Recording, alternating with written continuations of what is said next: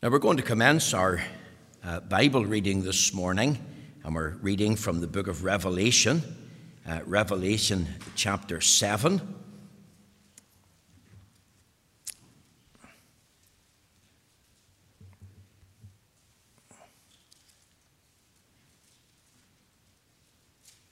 Now we normally would sing a second hymn at this stage, but because of the restrictions and the limitations with which we have been allowed to open, therefore we're dispensing with that second hymn and going straight to the Bible reading. Revelation chapter 7, and let's read the chapter together. Let's hear the word of the Lord. Revelation chapter 7, verse 1. And after these things I saw 4 angels standing on the 4 corners of the earth, holding the 4 winds of the earth, that the wind should not blow in the earth, nor in the sea, nor in any tree. And I saw another angel ascending from the east, having the seal of the living God. And he cried with a loud voice to the 4 angels to whom it was given to hurt the earth and the sea, saying, Hurt not the earth, neither the sea, nor the trees, till we have sealed the servants of our God in their forehead. And I heard the number of them which were sealed, and they were sealed 144,000 of all the tribes of the children of Israel. Of the tribe of Judah were sealed 12,000. Of the tribe of Reuben were sealed 12,000. Of the tribe of Gad were sealed 12,000. Of the tribe of Asher were sealed 12,000. Of the tribe of Naphtali were sealed 12,000. Of the tribe of Manasseh were sealed 12,000. Of the tribe of Simeon were sealed 12,000. Of the tribe of Levi were sealed 12,000. Of the tribe of Issachar were sealed 12,000. Of the tribe of Zebulun were sealed 12,000. Of the tribe of Joseph were sealed 12,000. Of the tribe of Benjamin were sealed 12,000. After this I beheld, and lo, a great multitude, which no man could number, of all nations and kindreds and peoples and tongues, stood before the throne and before the Lamb, clothed with white robes and palms in their hand, and cried with a loud voice, saying, Salvation to our God, which sitteth upon the throne, and unto the Lamb. And all the angels stood round about the throne and about the elders and the 4 beasts, and fell before the throne in their faces and worshipped God, saying, Amen. Blessing and glory and wisdom and thanksgiving and honour and power and might be unto our God for ever and ever. Amen. And one of the elders answered, saying unto me, What are these which are arrayed in white robes, and whence came they? And I said unto him, Sir, thou knowest. And he said unto me, These are they which come out of great tribulation, and have washed their robes and made them white in the blood of the Lamb. Therefore are they before the throne of God, and serve him day and night in his temple. And he that sitteth on the throne shall dwell among them. They shall hunger no more, neither thirst any more. Neither shall the sun light in them, nor any heat. For the Lamb which is in the midst of the throne shall feed them, and shall lead them unto living fountains of waters. And God shall wipe away all tears from their eyes. Amen. We know the Lord will stamp with his own approval and blessing this reading of the Holy Scriptures. Now, my text this morning is taken from Revelation chapter 7 and the verse 17. And my theme today is the Lamb in the midst of the throne. Now, there are 350 references to the word midst in the Bible. And the word midst, of course, means the center or means the middle. At least that's how we understand it. And of course, there's a number of lovely, wonderful references to Christ in the midst. And over past years, we've looked at one or two of these specific references, and I have preached upon it, and you have been blessed and helped. I know we could do a whole series of messages on the theme, Christ in the midst, and maybe someday we will. But just for today, I want us to look at Revelation 7 and 17. Look at what it says.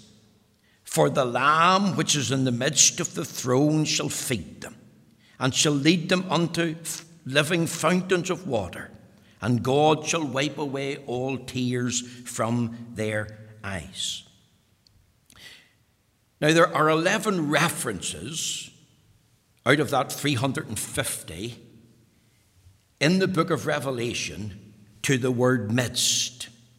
And this is actually the seventh reference. So if we looked at the first, Revelation 1:13, chapter 2, verse 1, and chapter 2, verse 7, chapter 4, verse 6, chapter 5, verse 6, chapter 6, verse 6, chapter 7, 17 is the seventh reference. And 7, remember, in biblical numerics is the number of perfection. And here, God is giving John a glimpse into what heaven is like. If I link it up with Revelation chapter 4 and verse 1, it says, after this I looked, and behold, a door was opened in heaven.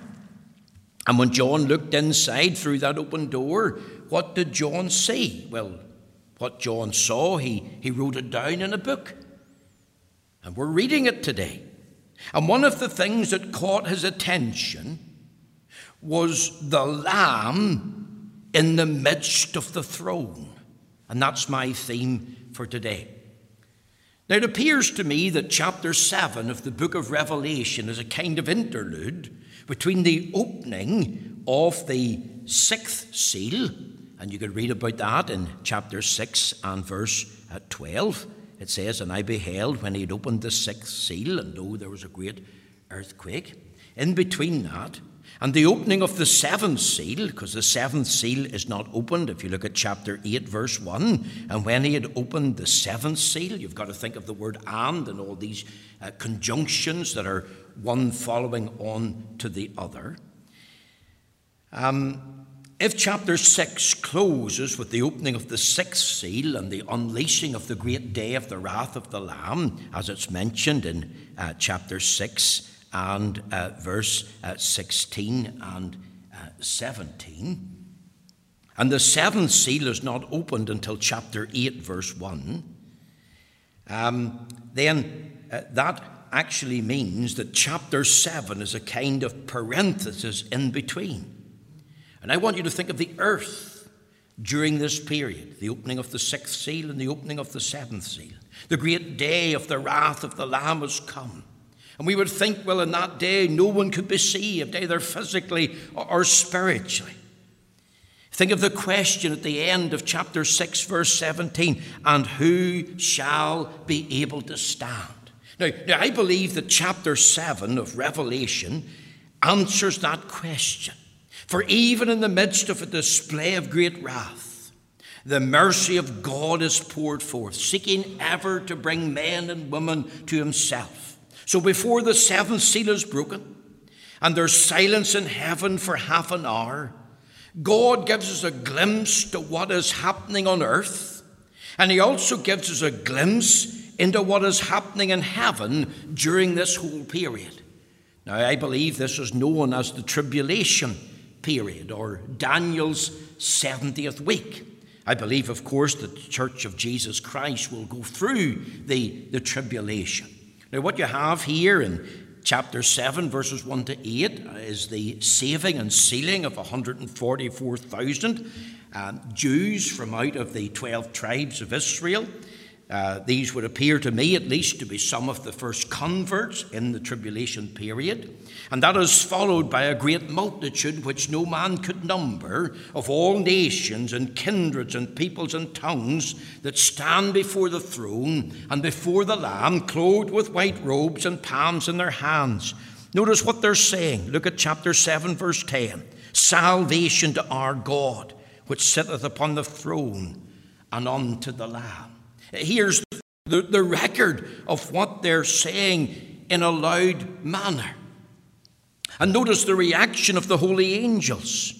It says in verse 12, saying Amen, blessing and glory and wisdom and thanksgiving and honor and power and might be unto our God forever and ever. Amen. Then one of the elders that was before the throne asked John, what are these that are arrayed in white robes? And whence came they? In other words, where did they come from? And John replied that this elder already knew the answer. And then the elder gave the answer. He says in verse 14, if you look at it, and he said, these are they which come out of great tribulation, and have washed their robes and made them white in the blood of the Lamb. And you've got to think of this great tribulation, a day of great persecution, and many are being martyred for the testimony of Jesus Christ and for the word of God. And after he says that, he says then in verse 15, therefore are they before the throne of God, and serve him day and night in his temple, and he that sitteth on the throne shall dwell among them. They shall hunger no more, neither thirst any more, neither shall the sun light in them, nor any heat. For the Lamb which is in the midst of the throne shall feed them, and shall lead them unto living fountains of water. And God shall wipe away all tears from their eyes. Now I want you to think, not just what's happening on earth, but I want you to think of what is happening in heaven. And maybe we could ask a subsequent question, what is heaven really like? Remember, the Apostle Paul, writing to the church at Corinth, said this in 1 Corinthians chapter 2 and verse 9, but as it is written, eye have not seen nor ear heard, neither hath entered into the heart of man the things which God hath prepared for them that love him. And so often that verse is quoted. So often we think that applies to the glory that awaits the people of God in heaven. Now, it is applicable to heaven, don't get me wrong. But strictly speaking, it's not speaking about heaven. Strictly speaking, it's speaking about the deep and hidden spiritual things of God. And Paul mentions that in 1 Corinthians chapter 2 and verse 10. And he adds this, that God hath revealed them unto us by his Spirit. You see, remember, it's the Spirit of God who guides us into all truth. The truth about the personal work of Jesus Christ. The truth of the doctrine of God is revealed in the Holy Scriptures. The Spirit guides us into what the Holy Scriptures is really about. The Spirit guides us into the communion of saints. The Spirit guides us towards God's great eternity. The Spirit of God reveals to us the glories of heaven. Now think of heaven this morning. Think of being absent from the body and present with the Lord. Think of your arrival there. Get your eyes on those streets of gold. Think of the walls of jasper and sapphire. Think of gates of pearl. Think of the river of God. Think of the tree of life.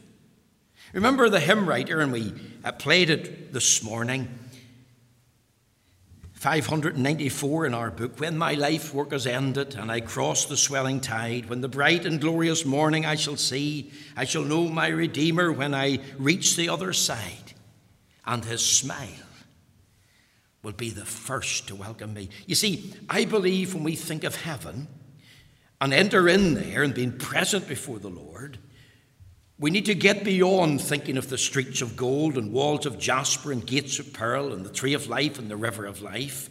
And we need to fix our eyes on the true central focus of heaven, which is none other than the Lamb in the midst of the throne. You see, now we see through a glass darkly, but then we're going to see face to face. And when the Lord opened a door into heaven, and John was given a glimpse into what's inside, John discovered a throne set in heaven. He discovered one sitting on the throne. The throne is occupied, the throne of absolute sovereignty of the living and the true God. And one of the things that John saw, and we could link it in with Revelation 5 and verse 6, if you look at it there, and I beheld, and lo, in the midst of the throne of the four beasts, and in the midst of the elders, stood a lamb, as it had been slain, having 7 horns and 7 eyes, which are the 7 spirits of God sent forth into all the earth.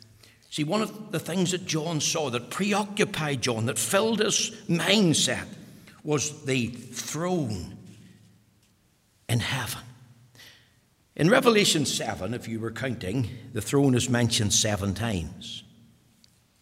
Here again is the number of perfection. This is the 7th reference to the throne. And where's the Lamb? Well, he's in the midst of the throne. And that's what we want to think about this morning for a few minutes.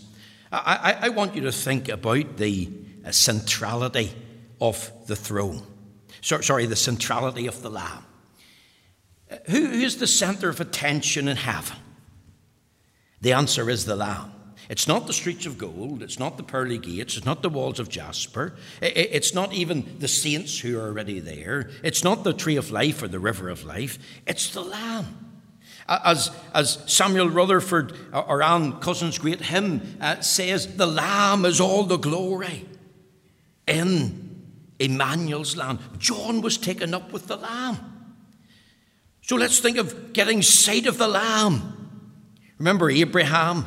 If we trace the doctrine of the Lamb in the Bible, Genesis 22, verse 8, the Lord will provide himself a lamb, he said to Isaac. You've got to think of that word, himself. Not just the Lord will provide a lamb, but the Lord will provide himself. The relative pronoun comes into play. It was the Lord Jesus said, Abraham rejoiced to see my day, and Sodom was glad. And when did he see it? He saw Christ as the Lamb coming into the world. Remember Moses and the doctrine of the Lamb there brings us to the 10th plague. Exodus chapter 12, 13, when I see the blood, I will pass over you. It was the blood of the Lamb. That was the specification for the night of the Passover. The blood of the Lamb was slain and sprinkled on the doorpost. We think of the book of Isaiah. Isaiah 53, you've got the Lamb here being prophesied. We're told there by that great evangelistic prophet something wonderful about the Lamb. We're told in Isaiah 53 and verse 7, he was afflicted. He was oppressed and afflicted, yet he opened not his mouth. He is brought as a lamb to the slaughter, and as a sheep before her shears is dumb, so he openeth not his mouth. Remember Peter? Peter made a tremendous statement about the Lamb of God in 1 Peter chapter 1 and verses 18 and in the verse 19. He said this, for as much as you know that you're not redeemed with corruptible things as silver and gold from your vain conversation received by tradition from your fathers, but with the precious blood of Christ, as of a lamb without blemish and without spot, who verily was foreordained before the foundation of the world, but was manifest in these last times for you. So not only Abraham and Moses and Isaiah and Peter, but think of John. I think of him hearing the words of John the Baptist, behold the Lamb of God, which taketh away the sin of the world. And John, who was taken up with the eternal word, the Logos, he also fixed in, especially in the book of Revelation, on Christ the Lamb. He sees him as a newly slain lamb, Revelation 5 and 6. He talks here in 6 and 16 about the wrath of the Lamb. He mentions in 7 and 14 about the blood of the Lamb. He talks in Revelation 13 and 8 about the Lamb's book of life, the Lamb that was slain from the foundation of the world. He talks about following the Lamb. He talks about the presence of the Lamb. You see, his heart and mind was fixed on the centrality of the Lamb. Let's remember who the Lamb is. The Lamb's God incarnate. You've got to see the Lamb in the person and work of God's Son, Jesus Christ.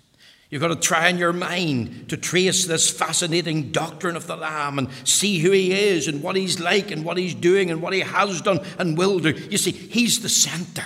And let's remember, it's only by him and through him that we can approach and draw near to the living and the true God. There's 7 references to the word throne in Revelation 1. But the throne in heaven's not divided. The throne in heaven is shared in a sense between the Father and Son and the Holy Spirit. Remember, they're co-equal and co-eternal, and they coexist. And this is the throne of God's total sovereignty. This is the throne of God's total dominion. And this throne is set and fixed, and it's unmovable in heaven.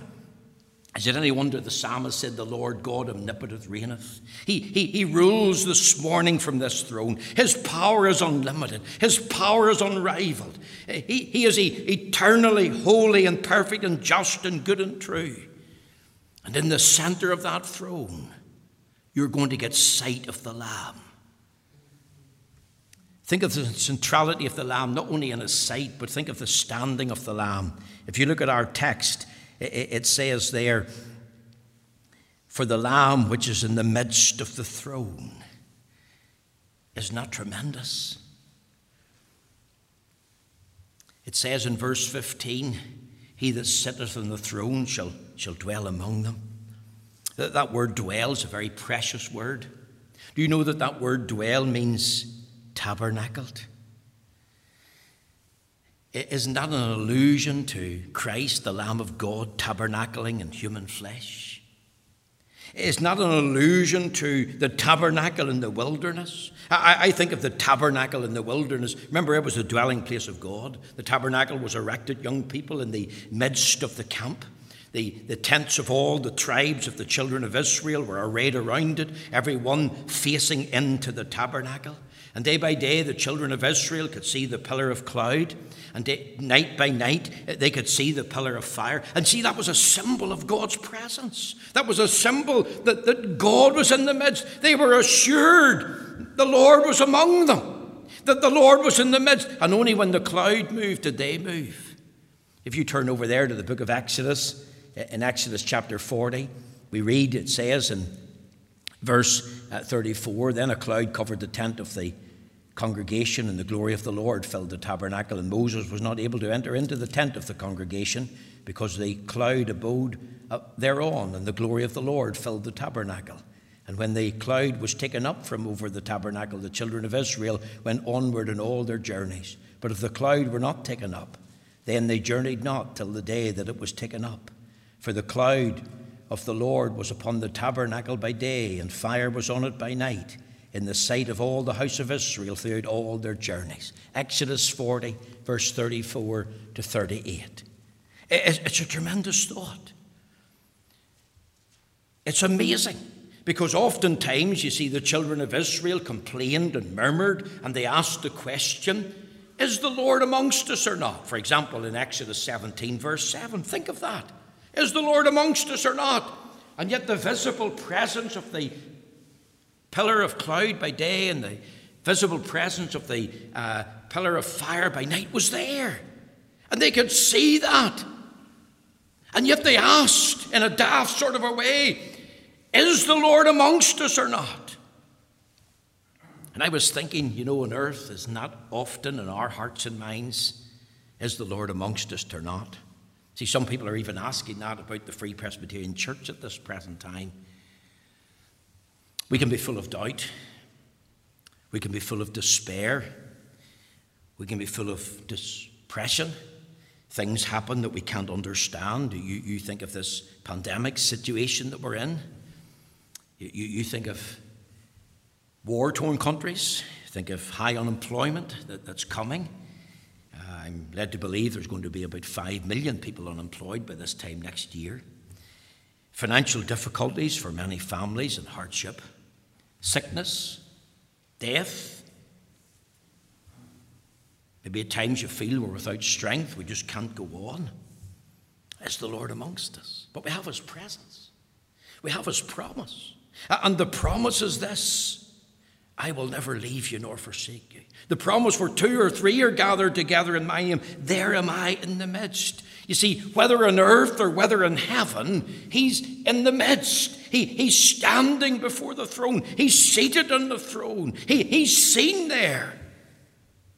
Oh, we need to get our eyes on that. Do you know this question, is the Lord amongst us or not, could never be said of the saints in heaven, because they could never ever doubt the presence of the Lord. They can look to the throne and they can see the Lamb in the midst. And maybe you're here this morning and you feel forgotten. Maybe you feel forsaken. Maybe you feel fearful. And you're wondering, is the Lord really with me in life's journey? Can I know the Lord's presence in a real sense? You can. But could I encourage you not just to think about your life here on earth? Think about life in heaven. Look through that open door and get a glimpse of the midst of the throne and see the Lamb there. Think of the centrality of the Lamb. I want you to think about the care of the Lamb. What does the Lamb do for his children in heaven? Well, if you look at our text, it says, "For the Lamb which is in the midst of the throne shall feed them and shall lead them unto living fountains of water." The Lamb shall feed them. What does that mean? Well, you see, I believe it speaks of satisfaction. I believe it speaks of real, true, lasting joy. So you've got to think of saints glorified in heaven. You've got to think of something that's really spiritual rather than physical. It's not that they're sitting down to steak and chips, because the hunger and thirst that's referred to here in the context is that which is truly spiritual. There's no more hunger and thirst, meaning there's no more dissatisfaction with things. Why? Because it's the Lamb who feeds them. The Lamb himself is their food. The Lamb himself has become the Christian's meat and the Christian's drink.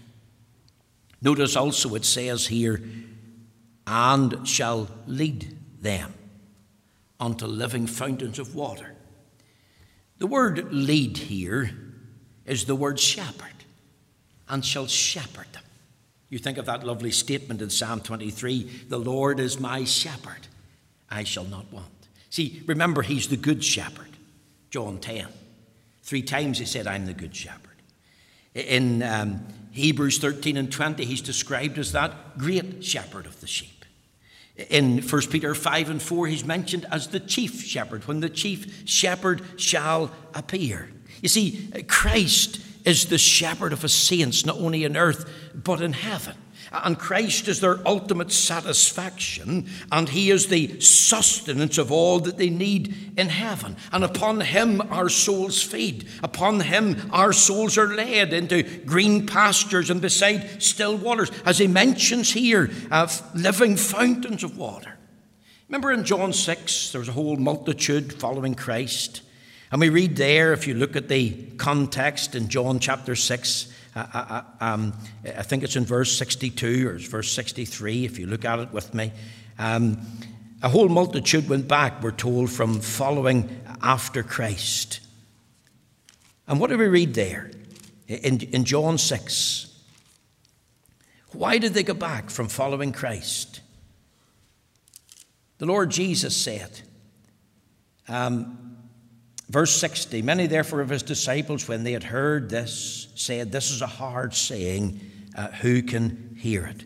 Well, what did that mean? What was this hard saying about? Well, you see, he had already talked there in verses 53 and verse 54. Let me read it to you. "Verily, verily, I say unto you, except ye eat the flesh of the Son of Man and drink his blood, ye have no life in you. Whoso eateth my flesh and drinketh my blood hath eternal life, and I will raise him up at the last day. For my flesh is meat indeed, and my blood is drink indeed." Now, what does that mean? Well, of course, it's not literal.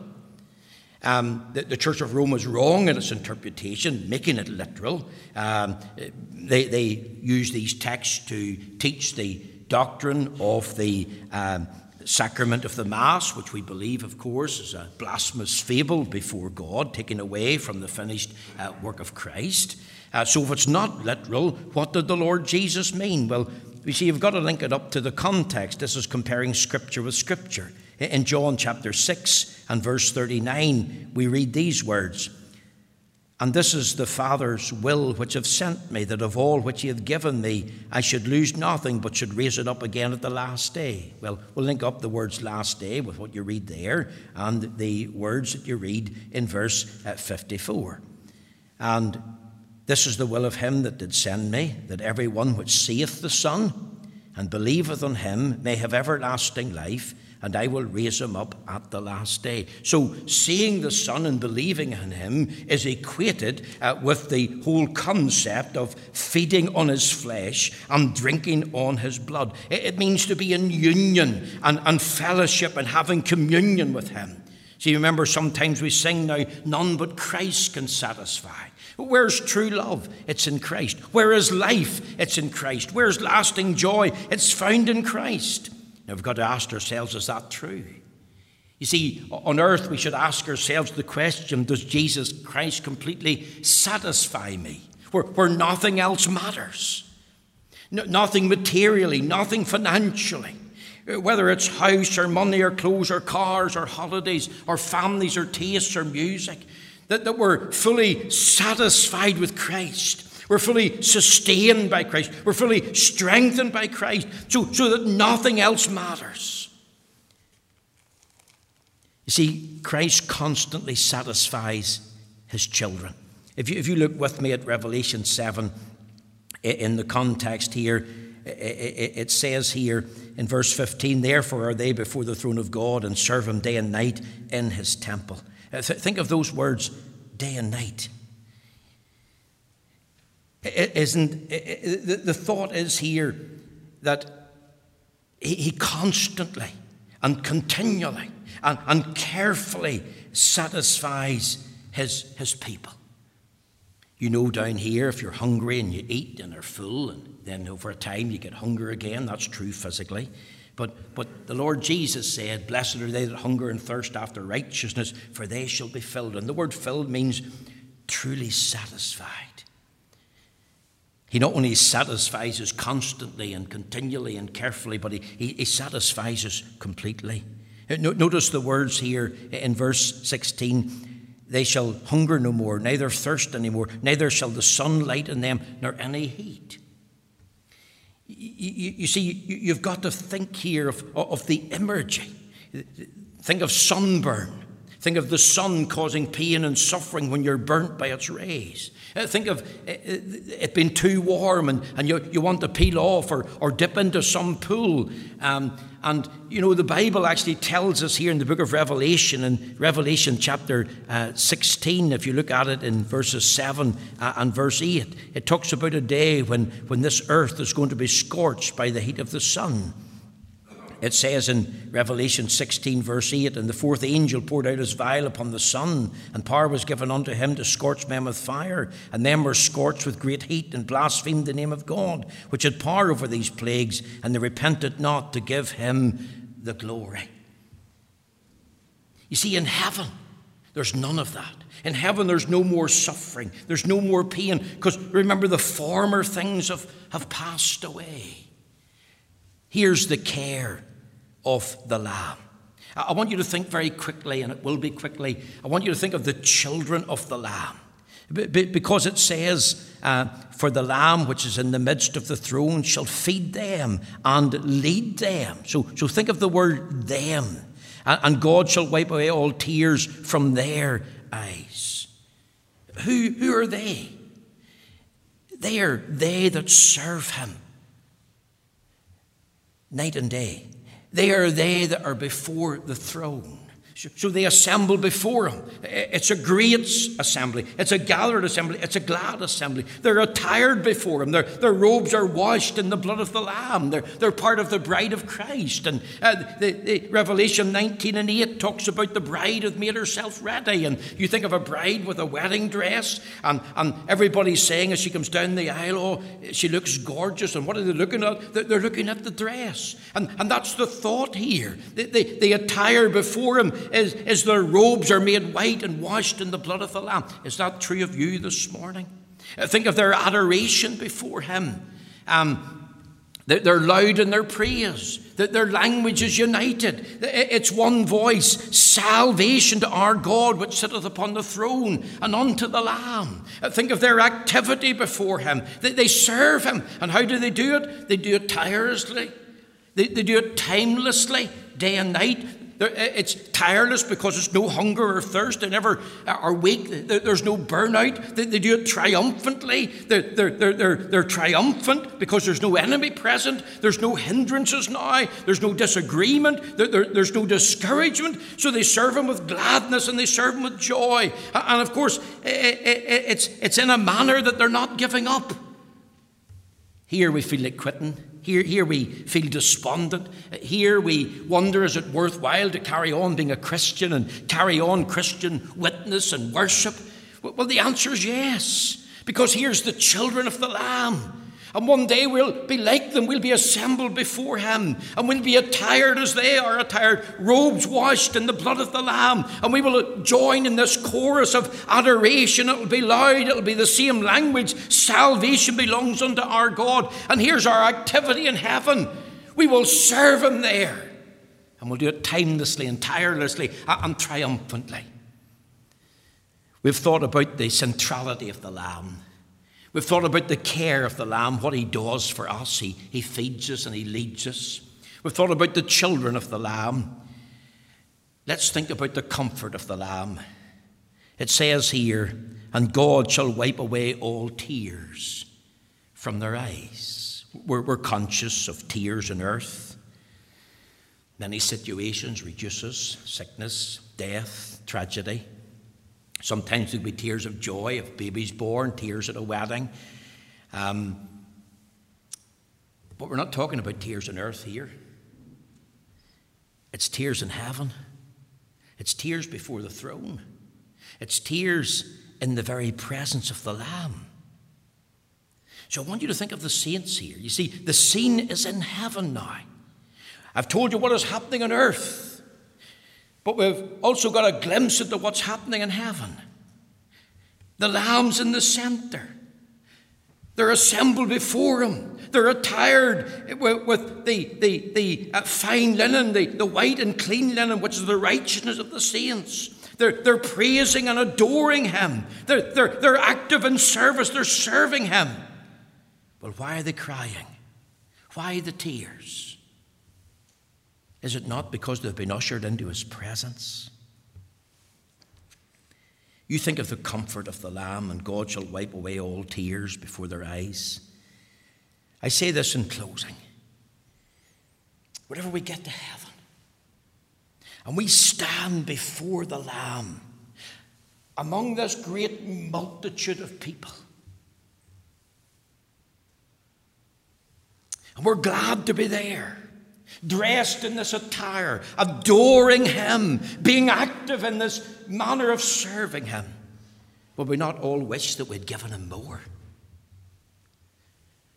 Will we not all wish that we had done something more for God with our lives, which is short because time is short? Will we not wish that we hadn't missed this opportunity or that opportunity? Will we not be thinking about those that are not with us? Will we not sort of think, well, I wish I hadn't lived that way. I wish I hadn't done that thing. I wish I'd showed a total commitment to the Lord and his work and witness. I wish I hadn't been so carnal in that area. I wish I hadn't been so selfish in that area. See, remember, the Bible says that any one of us shall give an account of himself to God. Remember, in that day the books will be opened and we'll be judged out of the books of those things that we've done in the earth, whether good or bad. And it's my contention this morning that we'll all probably be crying. Because when we see the Lamb, the nail prints in his hands, the head where the crown of thorns crushed in upon it, the open wound in his side, the piercing of his feet, is it any wonder we'll be reduced to tears? Now, these can be tears of joy. They may be tears of sadness. I don't know. Tears of regret. But here's the thought. And God shall wipe away all tears from their eyes. And how does he do that? Well, he doesn't do it independently of the Lamb. It's done in and through the Lamb. Can you see the Lord taking the handkerchief out and wiping away our tears. The Lamb in the midst of the throne, he is central. Let's get sight of him. Can you see him standing there today? Can you get a sight of his care? If he cares for us now, what's it going to be like in heaven? Can you see yourself as a child of the Lamb? And can you see his comfort? I pray the Lord will take these few thoughts and bless them to you.